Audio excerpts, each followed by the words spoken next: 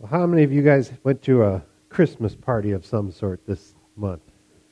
Well, we had a Christmas party on, Christmas Eve. We went to Sharon's mother's house, and so her sisters and all that extended family all got together, and it was a pretty wild time, as it usually is when Sharon's sisters are around. And we played some party games. One of them was a trivia game, and had all sorts of Christmas questions, and one of the questions was, what were the names of the three wise men? And that stuck out to me because they didn't have any names. I mean, biblically at least, there were no names listed. Of course, traditionally there have been names that have been given to them down through the years. We don't really know a lot about the Magi. I mean, the Bible just says the wise men came from the east, and they visited. So from the biblical perspective, that doesn't really give us much about who they were or where exactly they came from, these people who came to worship the infant Jesus. And it's worth noting, I think, how these wise men worshiped Jesus. They came and their worship was giving him gifts. And really that's a pretty common for worship in the Bible. When people worshiped, especially like in the Jewish tradition, worship was taking sacrifice to the altar. I mean, that was worship. Obviously, they sang songs and they went to the synagogue and things like that, but when they worshiped, it was usually some sort of sacrifice made in worship. The shepherds came and they worshiped Jesus. They probably didn't have much to offer. They were working out in the field, so they were probably packing light, but they came and they worshiped Jesus, and the wise men worshiped Jesus. And it seems like most of the time that worship is happening in the Bible, there's some sort of sacrifice or giving of yourself. There's gifts that are given. Today, in our modern worship, it's a little bit different. A lot of times you'll hear churches call it the music time. That's the worship time. Really, we ought to be worshiping all our lives.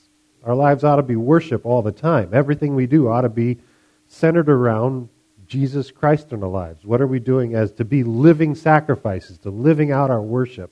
I mean, we don't make sacrifices like they did in the Old Testament. We don't bring animals to the altar and kill them and burn them. Our sacrifice comes in many forms. It can be, money that we put in the plate is a sacrifice. The commitment that we make to serve the people around us, to serve our neighbors, to take care. We go into the Rockford Rescue Mission is coming up this week. That's a sacrifice that people can make. The gifts that we give to the poor, those kinds of things. There's lots of ways that we can be living sacrifices, putting ourselves out on the line to spread the gospel to other people. So we ought to be living lives of worship, and it's kind of interesting that these people came from kind of near and far to worship this newborn baby Jesus. So who were these guys? I thought it would be kind of fun. We're used to the manger scene. We've got a pretty manger scene here, and we've got the three kings who are all decked out pretty nicely, and they've each got their little gift that they're bringing.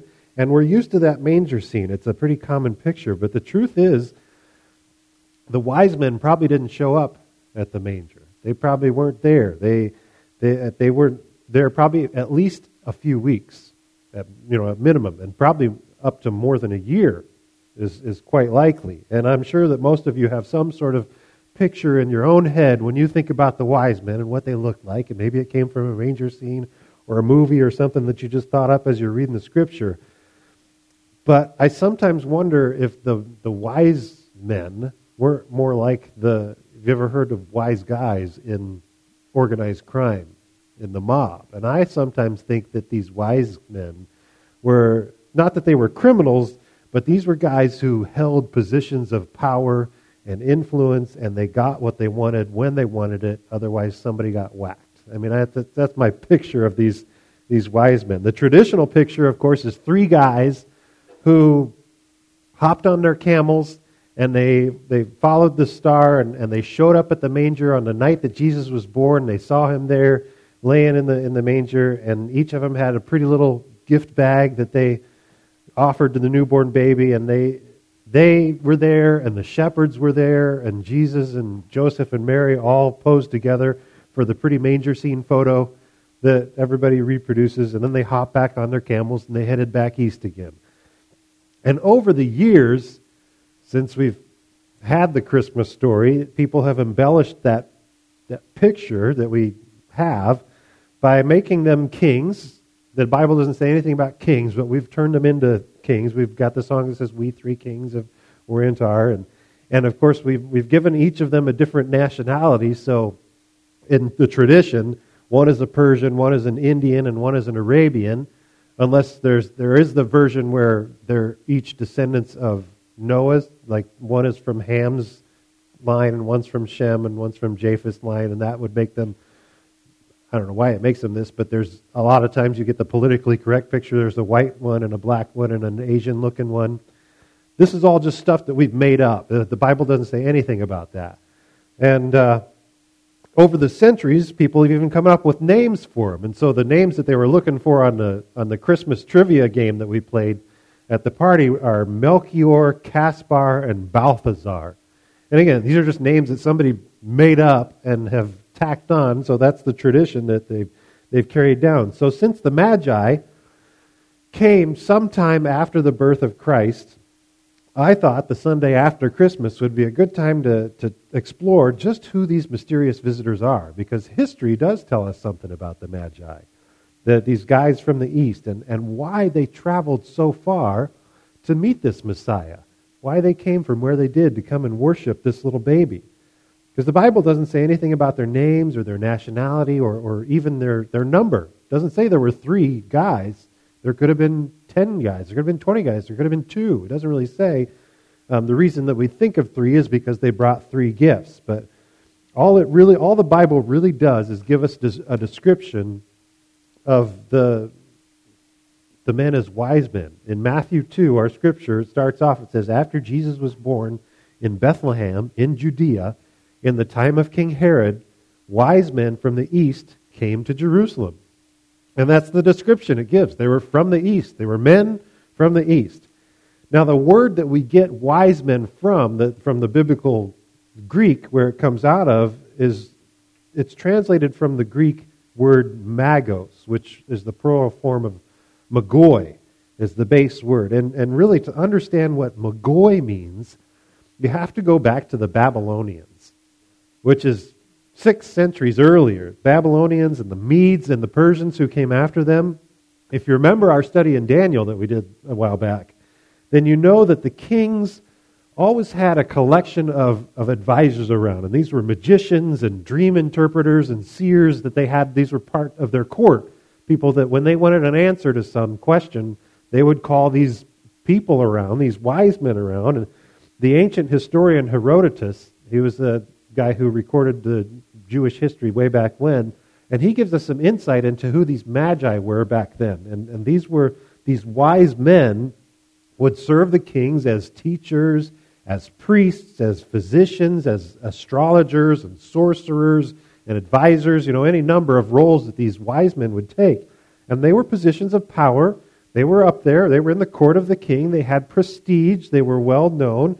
Unless, of course, you couldn't actually tell the king what he wanted to know, and then not only was your job at stake, your life could be at stake too. We've read that, like in Nebuchadnezzar, threatened to kill every single one of the wise men if they couldn't interpret a dream for him. And that's what a magi was. That's where we get the word magi, comes out of that history. All the way back in Babylon, and then in Persia, when the Medes and Persians took over, Daniel was a magi for King Nebuchadnezzar. He was a wise man. He was they would have called him a magician. He wasn't really a magician. He was a dream interpreter, but he would have been a magi for King Nebuchadnezzar. And then after King Nebuchadnezzar passed on, he served other Babylonian kings down through the line. And then when the Babylonians were conquered by the Medes and the Persians, he served Medo-Persian kings. So he was a lifelong, basically, wise man. He was an official magi. And the Greek word magoi is actually transliterated from the Persian language. There was a Persian word that sounds kind of like magoi, and that gets transliterated into the Greek. And then in Latin, it becomes magi. So from magoi in Greek to magi in Latin, and then in English, we just say wise man. And so we actually get words like magistrate, comes from that same root. Majesty comes from that same root. And so just describing them as wise men doesn't quite complete the picture of the kind of reputation and the power and the prestige that these men would have held.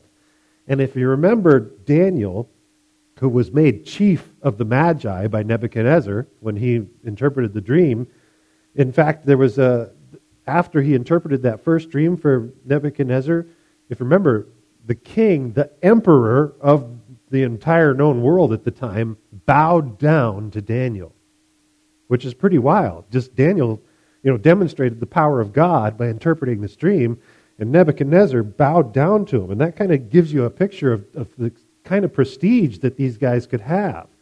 And it's interesting to note that the official Magi, where we get the word from the Persian language, was instituted by the Median king Darius. You remember when the Medes and the Persians conquered Babylon, Darius took over in the city for a while, and Darius set up this hereditary priesthood that was termed the Magi. They were the official Magi, and they were all Medes. So they were all part of in the family, a certain family of Medes who took over this position as these wise men, the official Magi. And kind of like the Jewish Levites, there was a hereditary priesthood within one family of the Jews were the priests.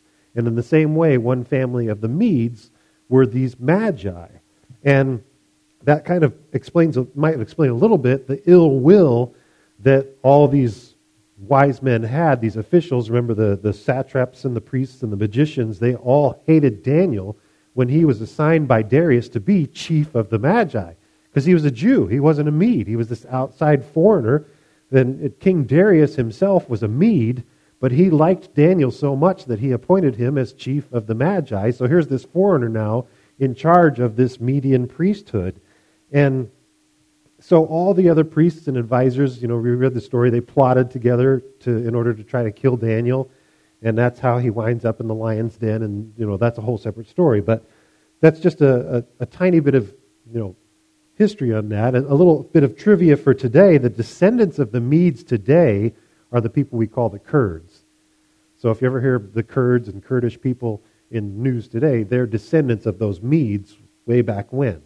So, of course, the Greeks under Alexander would eventually come and they would conquer Persia. They'd defeat the Persians and the Medes. And the same way that many of the Jews, the Greeks also moved in and they took over Judea. And the Israelites, the Jew at Jerusalem there, they kind of convinced Alexander not to conquer them. To kind of be nice to them. They had an agreement, but they had taken over all of Judea and pretty much all the Persian and Median Empire. And so the Jews didn't like Greek society. They wanted to hold on to their cultural identity. And so we've talked about before how there was an uprising and there was a rebellion of the Jews, of a lot of Jews, against the Greeks. Some Jews accepted the Greek lifestyle, and some Jews totally didn't want anything to do with it because they felt like it was infecting their religious culture, and they didn't want the Greeks to Hellenize the Jews. And so in the same way, the people of the Persian influence, a lot of those rebelled against this Greek lifestyle too. There were a lot of Persians and Medes who said, we don't want this Greek culture as part of our culture. We want to maintain our cultural identity. So in the same way that the Jews kind of rebelled against that Greek culture, the Persians and the Medes did the same way. And they actually succeeded in regaining power in a huge section of land that we know as the Parthian Empire. And that would have been where Iran is today and Afghanistan and a whole section of land. So it was looking from your side, it would have been the Roman Empire over in the east, the little plot of Judea, and then the Parthian Empire over here, which was basically the Medes and the Persians who held on to their cultural identity, and they were the Empire of Parthia. And they were strong for the 1st century BC. For a long time, they held on to that power against the Romans and against the Greeks. And after the Romans conquered the Greeks, so they stood up against the Greeks, and then they held their strength against the Romans for quite some time. And in the same way that Judea became somewhat of a no man's land, you remember when the Greeks were in charge, after Alexander died, they split up into 4 separate kingdoms, and the 2 big ones were the Ptolemaic, which is in Egypt, and the Seleucids, which was kind of Syria, and they battled back and forth for power, and Judea was kind of that buffer zone that kept trading hands and getting, war was always happening it seemed like, across Judea. There was always soldiers marching through. And so the same way that Judea was a buffer zone between those two Greek empires, when the Romans conquered the Greeks, Judea then became kind of this middle no man's land between Rome and Parthia, who were both battling it out. So it's for centuries, Judea was this kind of buffer area that was always a place of contention. And it's actually kind of interesting that both, if you remember Herod the Great, his father's name was Antipater, and both of them were defeated by the Parthians, because they were assigned by Rome. They were given the kinghood by Rome to kind of be in charge of Judea, and Antipater was pushed out of Judea by the Parthians, and then again when Herod was assigned after his father passed away, he was given the kingdom, and the Parthians kicked him out of his own kingdom of Judea. So it's kind of interesting that for 3 years, Herod was the king of a place where he couldn't go. And it actually took a Roman siege. The Romans had to come in with an army and siege the city of Jerusalem for 5 months before they could actually take it back over, and Herod could finally sit on his own throne for once. And so Herod, if you remember, he was an Edomite. He wasn't a Jew.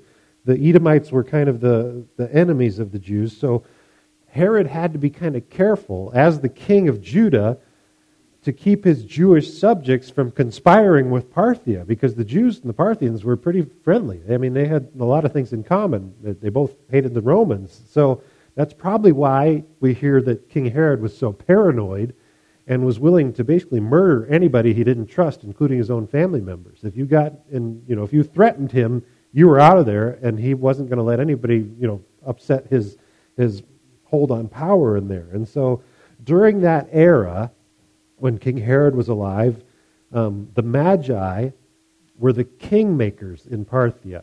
The Magi, they were still an official kind of group that had moved up from the Persian Empire, and they were in some ways kind of similar to the papacy in the Middle Ages. You remember back in the Middle Ages, the Pope and the Roman Church they held the power over kings and queens, and they influenced a lot of European culture because of their power in the region. And in the same way, the Magi were both the religious leaders in Parthia and the magistrates. They held governmental power in Parthia, and they were actually the ones who chose and appointed the king of the realm. So the Magi were the kingmakers. They were the ones who chose the king of the region. So at the time of Christ's birth, when these Magi came to visit, it wasn't just 3 guys on camels that came to visit Judea. They would have been a contingent of powerful officials with armed guards. I mean, we don't really know how many Magi there were. The Bible doesn't tell us how many people were in their group, but you can be sure that it was a caravan. There could have easily been 100 people or more, including, of course, the Magi, however many Magi there were, but also an armed military escort, a support staff, because these were important government officials, servants, slaves, and of course whatever animals were needed as food or transportation for the people and the supplies that they would have needed for that journey. We don't know how long that journey took, but it was from a different kingdom, so it could have been a couple of weeks, could have been a couple of months or longer. And the last thing that a wise person would want to do is to cross into hostile territory without serious protection. So this was a serious armed caravan moving into hostile territory from Parthia into Roman-occupied Judea. And this kind of entourage would have been enough to make King Herod very uneasy. And as they arrived in Jerusalem, as this band of people, of armed people from Parthia arrived in Jerusalem, especially when they came to him and they asked him, "Where is the one who is born King of the Jews?" Because not only would it have been unsettling that here's this armed enemy force who is coming to visit my town, but the question itself would have been kind of an insult.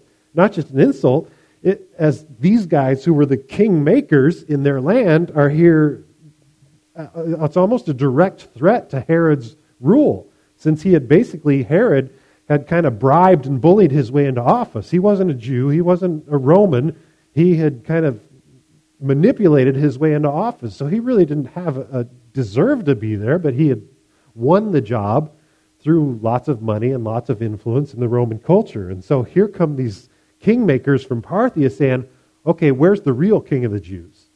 And verse 1, I'll restart. It says, after Jesus was born in Bethlehem in Judea, in the time of King Herod, wise men from the east came to Jerusalem saying, where is the one who is born king of the Jews? Not just a sign king, not just given the kingdom by Rome, the one who was born king of the Jews. For we saw his star when it rose and have come to worship him. So that's another interesting thing. Like here, Herod, these men are coming to visit Herod, and they don't, they probably give him some basic respects as king, but they're saying, we've come to worship this true king of the Jews. And when it says in verse 3, says, when King Herod heard this, he was alarmed, and all Jerusalem with him.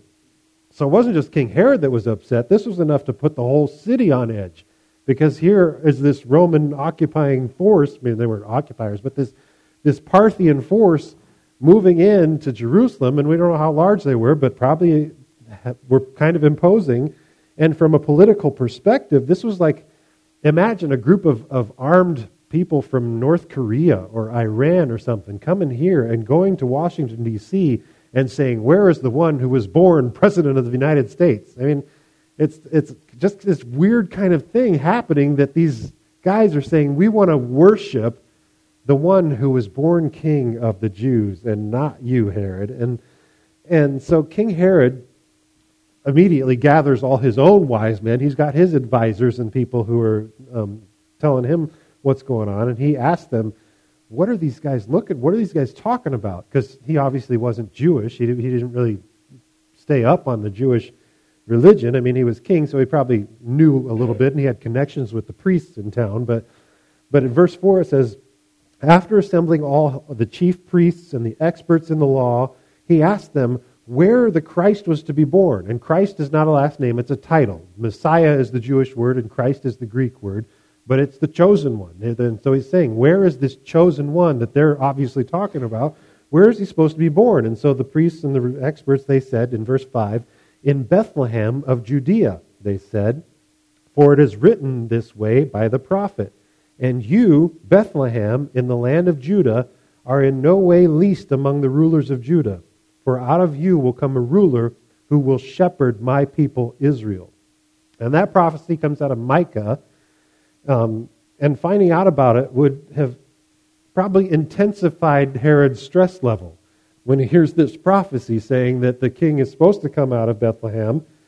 A scriptural prophecy threatened his position. I mean, a prophecy that says there is going to be a king who comes up, and, without any timing, he didn't have any timing on that. He just knew that, the prophecy said there will be a king, but now these guys are saying the timing is now, that this king is coming.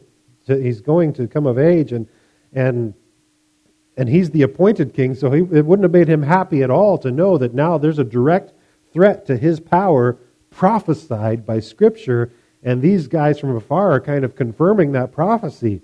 And so we know that Herod, right after this time period, he started developing some severe health issues, and he died not long after this, but I wonder if this news is what really did him in, to hear about this.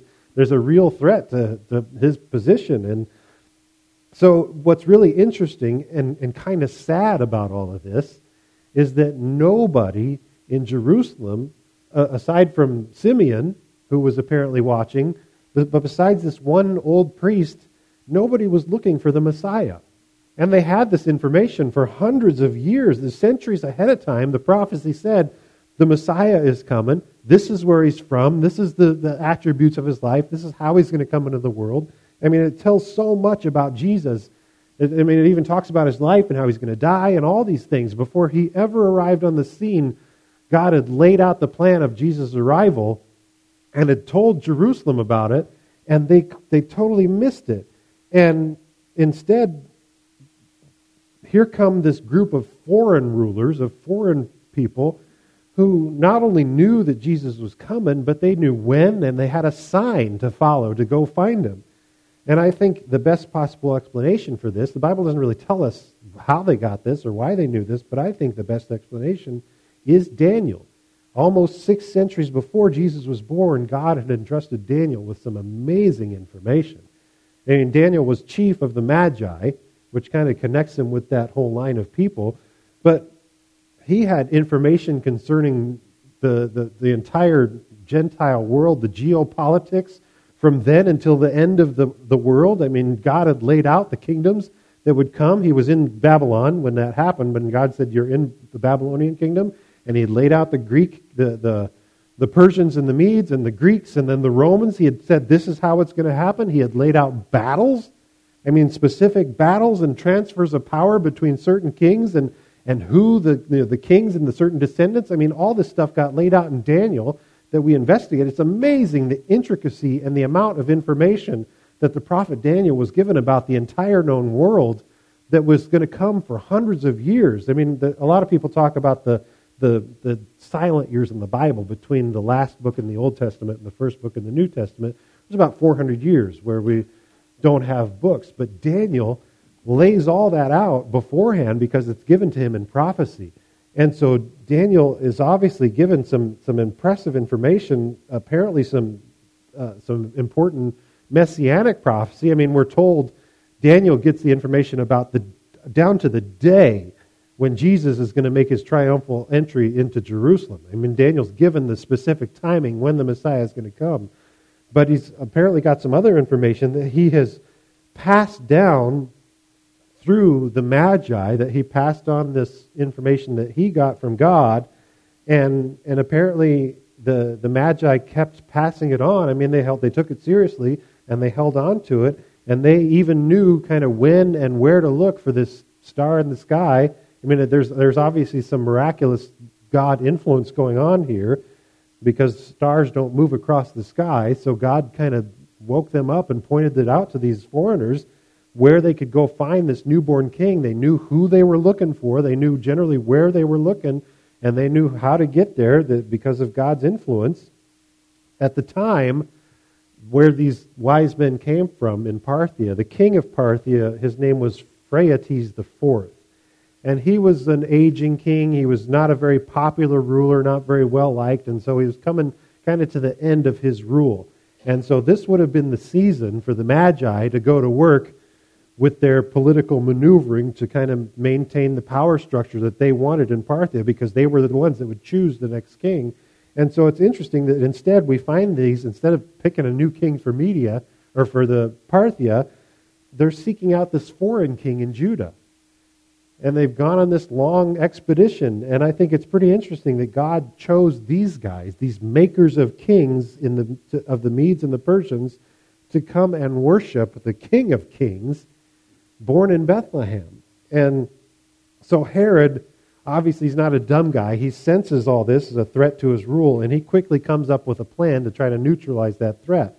And verse 7 says, "Then Herod privately summoned the wise men and determined from them when the star had appeared. He sent them to Bethlehem and said, 'Go and look carefully for the child, and when you find him, inform me so that I can worship him as well.'" Of course, we know that Herod had no intention of worshiping anybody, because when he realized that the Magi weren't coming back, he kind of went by the timing of the Magi's visit. And, he said, when did the star appear? How long has it been going on? So he figured that the Messiah, or whoever this person was going to be under 2 years old. And so he sent his soldiers in to execute every young boy in Bethlehem from 0 to 2. Just make sure just wipe everybody out, make sure there's not a threat to my power. I don't want anybody to actually come and fulfill that prophecy and threaten my position. Too bad Herod didn't realize that if it's true prophecy, you're not going to be able to do anything about it. And unfortunately for him, it didn't matter, because there wouldn't be long before disease would overtake his body, and he'd suffer all sorts of nasty problems. He'd have worms eating his skin. I mean, it's a terrible thing that Herod went through, but it didn't matter whether the Messiah was alive or not. He died early anyway. And so long before, well, not long before, we don't know how long before, but before the soldiers actually got to Bethlehem to kill these boys, God warned Joseph in a dream to take his family and escape out of there. So they escaped to Egypt before the people in Bethlehem were executed. And the wise men did find what they were looking for. They went to Bethlehem. They found the city. They followed the star. It's interesting that the star stopped. I mean, we follow the star through the land, and then it stopped over Bethlehem, which is kind of weird for me how you find that, because stars are pretty high up there, but they knew what to look for. And verse 9 says, after listening to the king, Herod, they left, and once again the star, they saw it when they rose. They saw it when it rose, and it led them until it stopped above the place where the child was. And when they saw the star, they shouted joyfully. And as they came into the house, they saw the child with Mary, his mother. They bowed down and worshipped him. They opened their treasure boxes and gave him gifts of gold, frankincense, and myrrh. So this supernatural star brought the Magi to Jesus, just as reminds me kind of like the pillar of fire that led the Israelites through the desert. And the star brought them as a miracle work of God. Stars don't move, so we know God was at work. So this definitely wasn't just some historical coincidence. This was truly God directing things to unfold. It was a fully planned out and perfectly timed event by the Lord. He knew what he was doing, and he knew what he wanted to happen, and he made sure it did. One other interesting tidbit about this is that notice that the Magi arrive at a house. They don't go to a barn.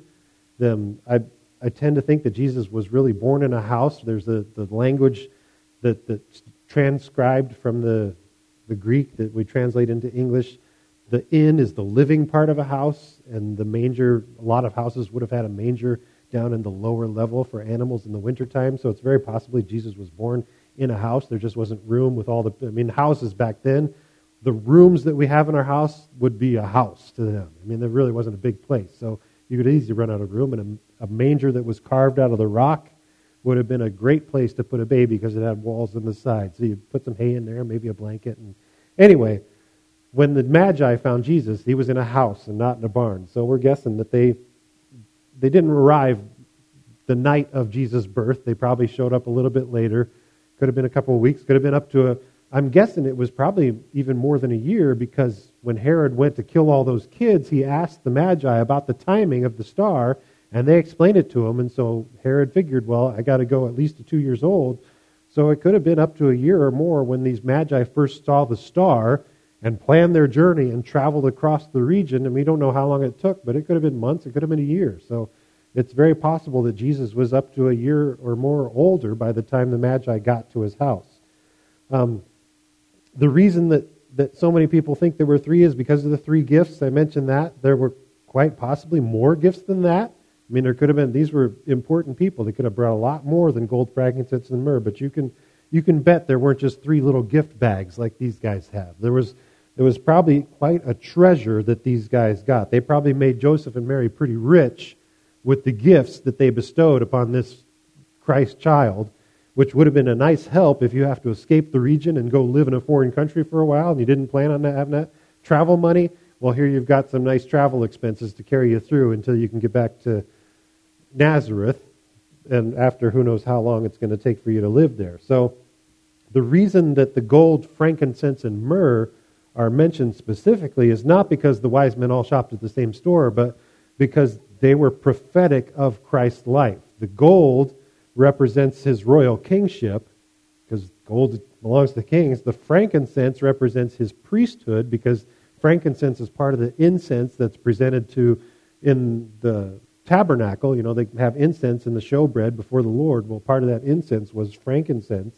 So that represents Christ's priesthood.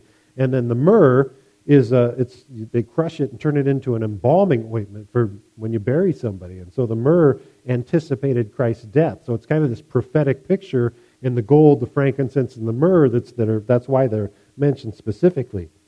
And then in verse 12 it says, after being warned in a dream not to return to Herod, they went back by another route to their own country. And they found Jesus. They presented their gifts. They worshipped him. They bowed down. They opened their treasure chests, and they gave this child a whole lot of stuff. And then they get a message from God. And it's kind of funny that it's just like Daniel, almost 600 years before, God sends Daniel dreams, and that's what these wise men are used to. It seems like the preferred method of supernatural communication for magi is dreams. And so God sends them this dream, says, don't go back to Herod. And so they find another route out of the country. They left secretly, which is probably not easy to do, considering the kind of traveling party that they had. But they found a way to leave without Herod knowing when they went and how they left. And so why does this matter to you today? Why am I sharing this history, especially now that Christmas is over and nobody cares about the Magi anymore? Well, Isaiah prophesies that when Jesus returns to rule and reign, he will once again be offered gifts from foreigners. Isaiah 60 verse 6 says this, a multitude of camels will cover you. The young camels of Midian and Ephah and those from Sheba will come, and they will bring gold and frankincense and will bear good news of the praises of the Lord. Notice there's no myrrh, and that's because Jesus' death was once and for all. And so the myrrh's gone, and now he gets frankincense and gold. So that's the second coming. That's the millennial reign. So the question I'd like you to think about in light of all this, the reason I shared this, is what gifts are you giving Jesus this year?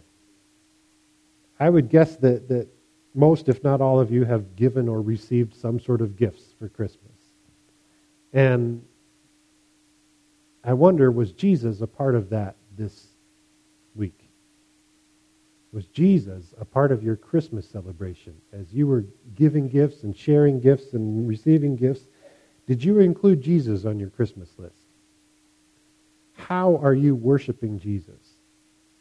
Because that's what they did. They were giving Jesus gifts as their worship. They were offering him treasure, the best that they had. Are you worshiping Jesus? I mean, he deserves it, obviously. He came to the earth and lived his life among us and then gave his life as a ransom to save us from sin and death, so that when we believe in him, he'll offer us salvation, he'll offer us pardon for all our sins, he'll wipe the slate clean and give us position in his kingdom. He'll make us like sons and daughters of God. I mean, we get adopted into God. I mean, that's an amazing thing. Jesus deserves worship for who he is, for what he's done. And obviously, he doesn't need our stuff. I mean, everything good that we've ever gotten has come from Jesus anyway. So it's not like he needs our money or needs our stuff. He's got his own kingdom that doesn't depend on material goods from earth. And I doubt any of you have much in the way of gold and frankincense and myrrh anyway. Maybe a few pieces of jewelry, but not much to speak of. So what do you have to offer? Money? Time? Service? I mean, those are all things that we should be worshiping God with. We should be putting him first. When it comes to spending our money and giving our money, God should be first. When it comes to spending our time and giving our time, God should be first. When it comes to using our talents and giving of our service, God should be first. How about your lifestyle, your choices, your heart? Are you willing to truly live your life as a living sacrifice for Jesus? That's what worship is. It's not just singing songs. It's not just coming to church. We're about to kick off a new year in a few days. Brand new year. And lots of people like to make resolutions for the new year. I have a suggestion for you. This new year, don't have to wait for the new year. Start today. Resolve to live a life of worship. And not just, going to church, not just singing songs on Sunday morning. I mean a life of offering yourself to God. Like it says, a living sacrifice, giving yourself and all your resources, everything you are and everything you have, putting Jesus Christ first in how you use all of it. To live in righteousness, apart from sin, because that's what Jesus commands us to do. To take care of those who can't take care of themselves, especially your Christian brothers and sisters, because that's what Jesus commands us to do. To give of your time and your money and your talents that God has blessed you with, to grow his kingdom, to serve him, to worship him, and most of all, to share the life-saving good news that he came to give us. with the people who are lost and dying in this world, because that's what Christ commanded us to do. Romans 12 starts like this: "Therefore I exhort you, brothers and sisters, by the mercies of God, to present your bodies as a sacrifice, alive and holy and pleasing to God, which is your reasonable service. Do not be conformed to this present world, but be transformed by the renewing of your mind, so that you may test and approve what is the will of God, what is good and well-pleasing and perfect." That's your challenge as a resolution for this coming year, to live lives of worship. Jesus deserved that as a little newborn baby before he'd done anything, because of who he was and what God was doing. Jesus deserved that worship that the kings brought, that the Magi brought to him, that the shepherds brought to him. I mean, he deserves that worship. He deserves our worship. So my challenge to you is to give him that worship, to live holy lives, to live good lives, to live generous lives, to live courageous lives, to live the kind of life that Jesus has made you and called you to live. Let's pray. Lord, we thank you so much. The gifts that the wise men brought are nothing compared to what you have given to us. That the treasure chests full of who knows what all they brought, the gold and the spices and the ointments, that all those things, they're just a drop in the bucket compared to the many gifts that you have given back to the world. And in fact, all the things that we have to give you, you've already given us. Our money, our talents, our time. I pray that you would help us to worship you in our giving, in our sacrificial living, that we could be true living sacrifices, and that we consider everything we have, everything we are, every resource we have around us to be yours, and that we'd be willing to give it to you, to live for you, to use everything we have for you, to make you the priority in our life for this coming year. Help us to do that, Lord. We know we can't do it without your help. Even the ability to give to you comes with your help. The ability to live for you comes with your help, and we can't do it without your Holy Spirit. So God, I just pray that you would help us to live the way you've called us to live. Help us to see the truth, to see your worth, and to worship you with our lives. In your name we pray, Jesus. Amen.